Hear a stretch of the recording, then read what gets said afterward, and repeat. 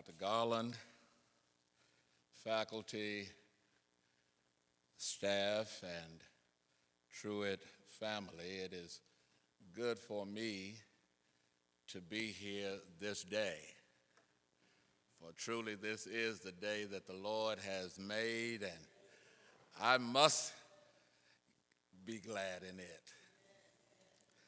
When I was invited again to come to the seminary, I must admit I accepted this with a little bit of trepidation, because it brought back to my own mind the many experiences that I had as a seminarian. The many long nights anguishing over papers that I knew were designed to stretch my theological understanding, but on another side of me, I wondered if it was to appease the professor's desire for torture.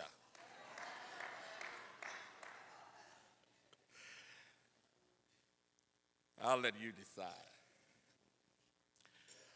On a particular night while working on a paper for a systematic theology 2, I was pondering if the use of parenthesis in a particular sentence were appropriate. Upon referring the Blue Book of Grammar and Punctuation, I found a definition for parenthesis that is quite applicable to life. Rule 1 says we use parenthesis to enclose words or figures that clarify or are used as an aside. Suddenly it dawned on me that what holds true in grammar is often held true in life. That much of our life is influenced by things that occur within the parenthesis. Much happens in life that we are unaware or ill-informed, but they exist within the parenthesis. God has parenthetically placed them to give meaning to this journey we call life. Such is true in the life of Job. All Job saw was life-changing, but did not know that within the parenthesis of his life, God and Satan are carrying on a cosmic conversation of which he was not privy. Job's response to this parenthetical perplexity is, but he knows the way I take. When God has tested me, I shall come forth as gold. How awful it must be to be a major character in a plan, be unaware of the plan, and unfamiliar with the plot. People turn to various sources in order to cope with crises in their lives. The many societal ills we face are symptomatic of the lack of direction in our lives and the inability to manage properly life's crises, stresses, and the trials that we face. At times we find ourselves plagued by so many things that cause us to lose hope. Without a firm faith in God, our lives can be wrecked and left in shambles. There's much debate concerning the factual and historical accuracy of Job, whether Job is mythopoetic or factual. The reality is that gives an amplified view of the thread of suffering that is woven into the tapestry of human experience. The immortal story of Job helps us to see that no matter how great the difficulties we face, our faith in God sees us through. Roger Hahn says it's not surprising that such a profound book might be difficult to understand. It is surprising that we know so little about the historical background of Job. There is no book of either Old or New Testament for which we have less idea about the author, date, the place of writing, and even the context of the writing. We're familiar with the story of Job, a man who withstood every test. Job was an extraordinarily pious man who was especially blessed by God. Yet the same God who once granted Job life, love, and providential care had given Satan permission to put Job to the test of his piety and prove that he would trust God even when he didn't understand what was going on. This testing was based on one condition, that he would not touch his soul. The extreme case of Job's unmerited woe, as with any and every instance of apparent senseless suffering, raises the ultimate question of divine justice and meaning and purpose for life. What is this purpose?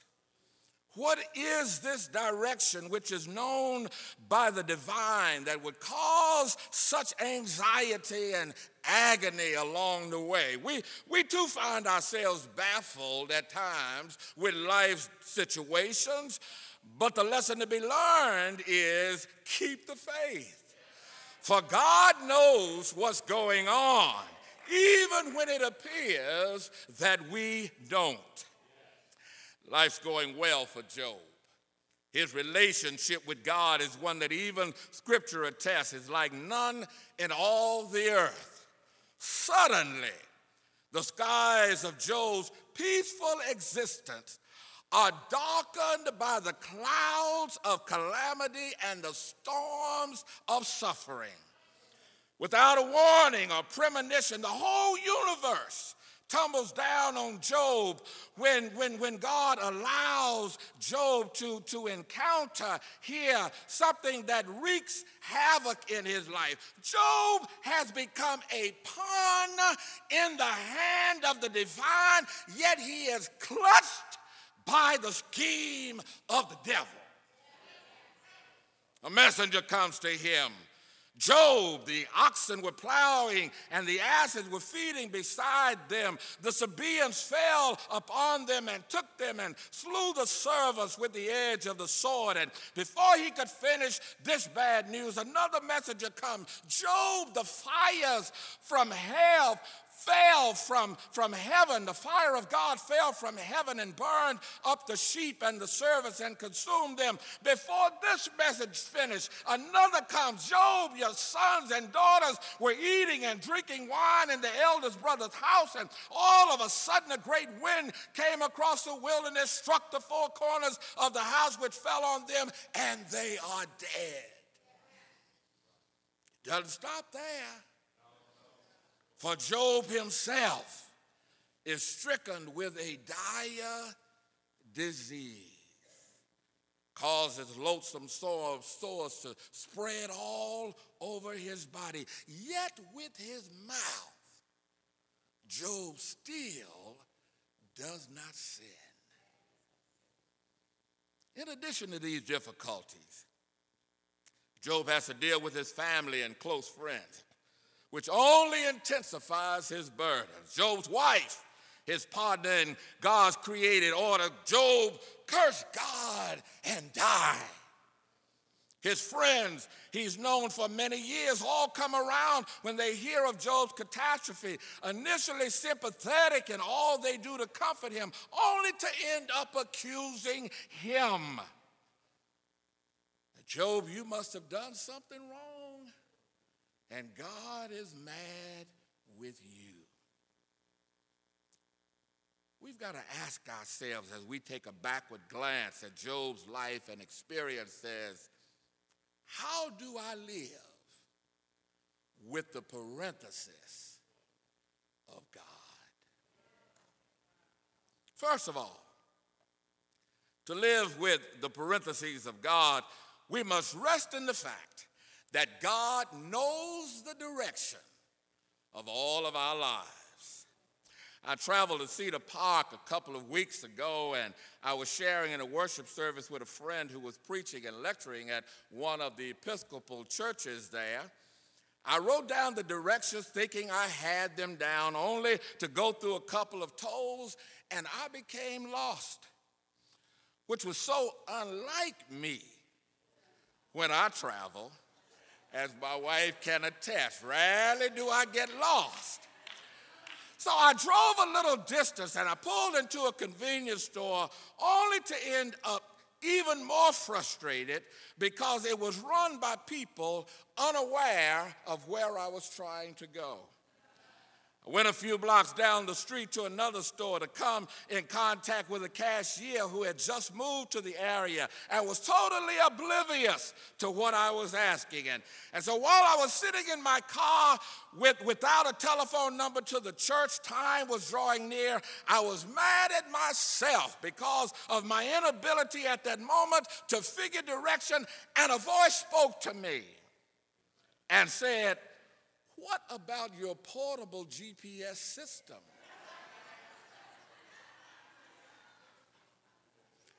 I realized at that moment that what I needed was riding with me all the time. It is within God's parenthesis that we find not a global positioning system, but God's positioning system. Job says, "But he knows the way that I take." What a resolution from one who's gone through so much, one who knew what it meant to follow God so closely, one who knew God was leading his life. All of us have a divine purpose in life, one that God will help us to understand. For God knows the paths that we all take. The Hebrew study of this phrase helps to make clear for us that God knew the way in Job. In essence, God knew Job's consciousness, the very essence of whom he was and who he was.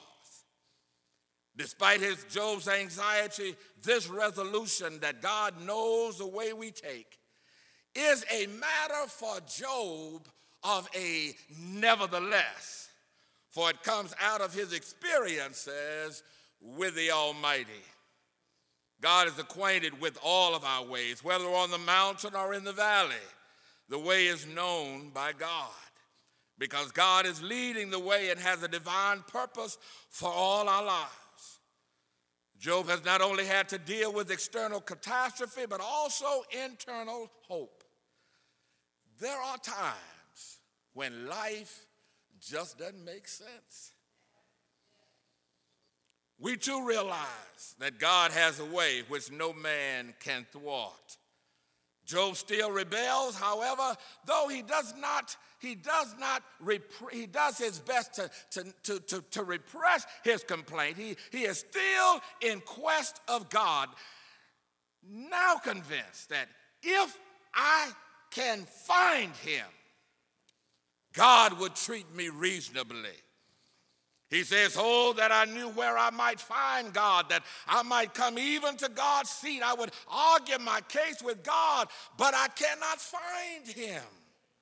Nevertheless, I will trust God, for God will vindicate me either in this life or the life to come." Are there not those times even for us when it seems God is nowhere near? When nights seem long and prayers unanswered, we too resolve and say, "Oh, that I knew where I might find God."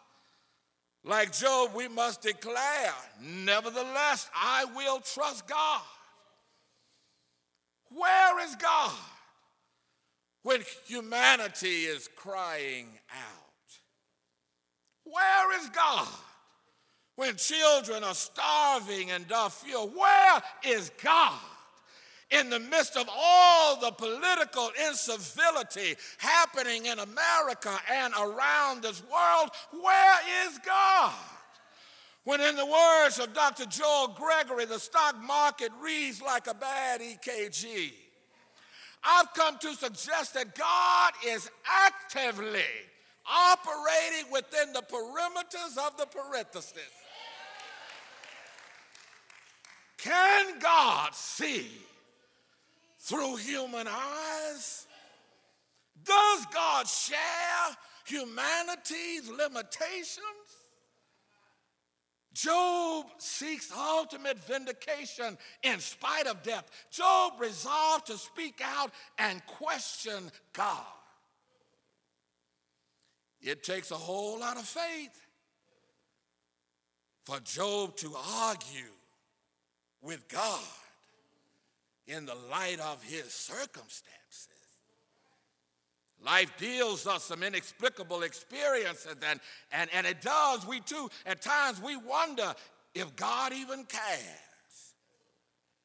Though it seems the hand of God is nowhere near, Job helps us to be ever mindful that even in the midst of trials, there is one who knows the direction of our lives. How well I remember doing a statistical data document for my doctor of ministry, and when I started printing the report, I noticed a blank page. I initially thought that the printer was malfunctioning. I thought this until I looked near the bottom of the page and saw this note: page intentionally left blank. After some relief, a different section of the report began to spout from the printer. When that section finished, another blank page followed with the same note: page intentionally left blank. A few seconds later, a new section began to print. And as I thought about it, I realized that the blank page that came at the end of each section served two purposes. First, it informed me that the previous section had ended. Second, it informed me that a new section was about to begin. And sometimes God will seem silent in life's parentheses, and we wonder what's going on and where is God? But it's possible that the current page in our life may have been intentionally left blank because God knows another chapter is about to start.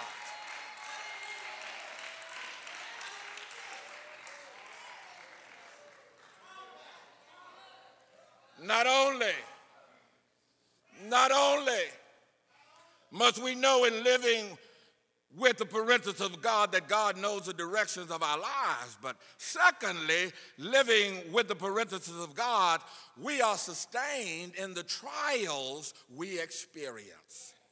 Trials are a part of our very existence and can be instrumental in the growth and development of our faith. Job says, when God has tested me. Job represents trials in which all humanity struggles in one way or other. We are all tried and tested in different ways, but when we lose faith, we lose the assurance that God will see us through. Oh, that we could reach those who have allowed the demonic forces to claim their very condition of existence, or those who say, I can manage on my own without any help from anybody. They must realize in these moments that they are clinging to a confidence that will fail. We are often so perplexed by some of the things that happen to us and around us. With what we know about God, we often cannot adapt our knowledge base to what we see, hear, or experience in our lives and in this world. Most of our confusion arises because we have forgotten that God is more than we can imagine. God says through the prophet Isaiah, my ways are not your ways, neither are your thoughts my thoughts. But there is particularity made manifest in this text. For the trials that Job had to undergo mirrors for us one who is embodied in God's grace. This one knew what it meant to be tried. This one knew what true suffering was all about. This one knew what it was like to be oppressed with agony of his own personhood questioned. This one cried out in his deep and darkest moments, Father, why hast thou forsaken me? It's Job that we find a clue to this one. Yes, there is one who knows the path we take and who is with us in the midst of our trials. Thanks be to God that living with God, parenthesis, we are sustained in our trials and enabled to come out better and not bitter. Dr. A. Lewis Patterson tells of his first trip out of Texas to St. Louis, Missouri. His father worked on the railroad and told him that the journey was some 908 miles. Somewhere along the journey was a tunnel.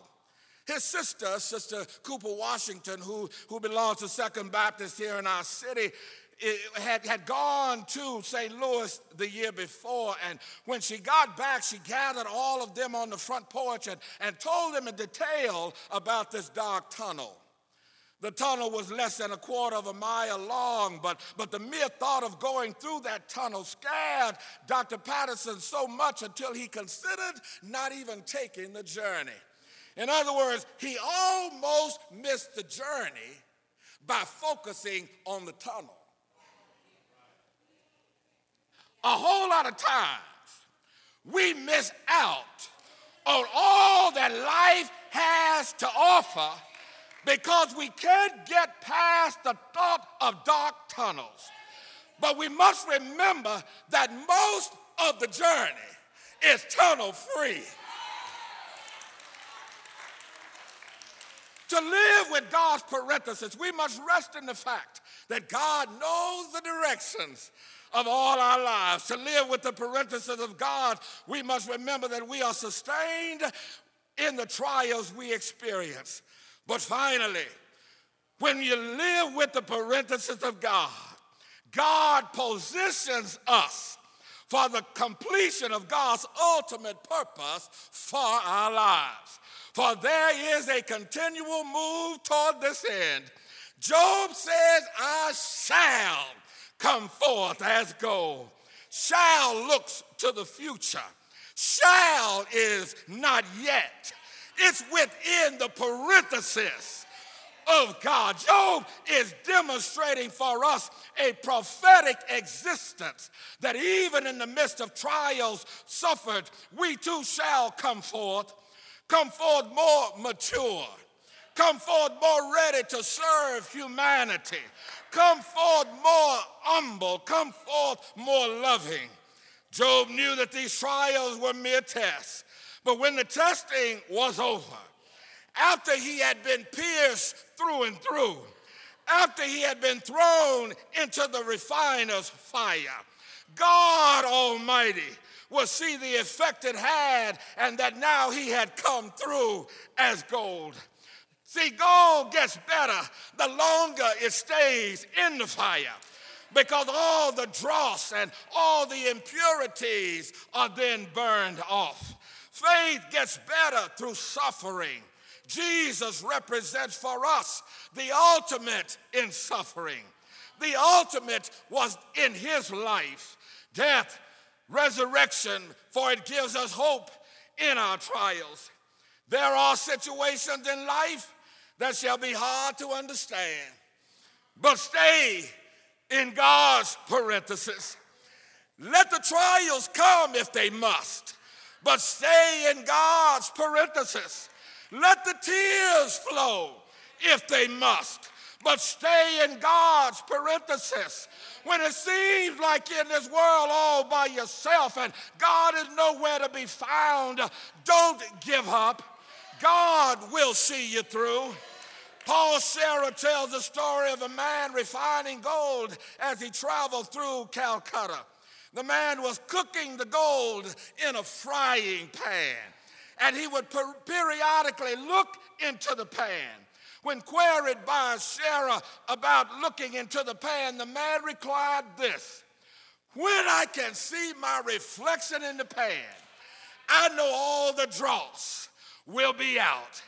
Job declares unto us that which gives us hope for living with God's parenthesis. God knows the way that I take, and when he has tested me, Job says, I shall. Shall is a good word. Shall means not yet. Shall means it's on the horizon. Job says, when I come get through this, he says, I shall. Oh, our secret for living life with the parenthesis of God is knowing that we do not know what we shall be like, but when he shall appear. This we do know. When he shall appear, we shall be like him. That's the one we're trying to get to. That's the one who knows all about us. That's the one who knows the way that I take when he has tried me. I shall, you shall, we shall come forth as gold. Can I just say one time, hallelujah?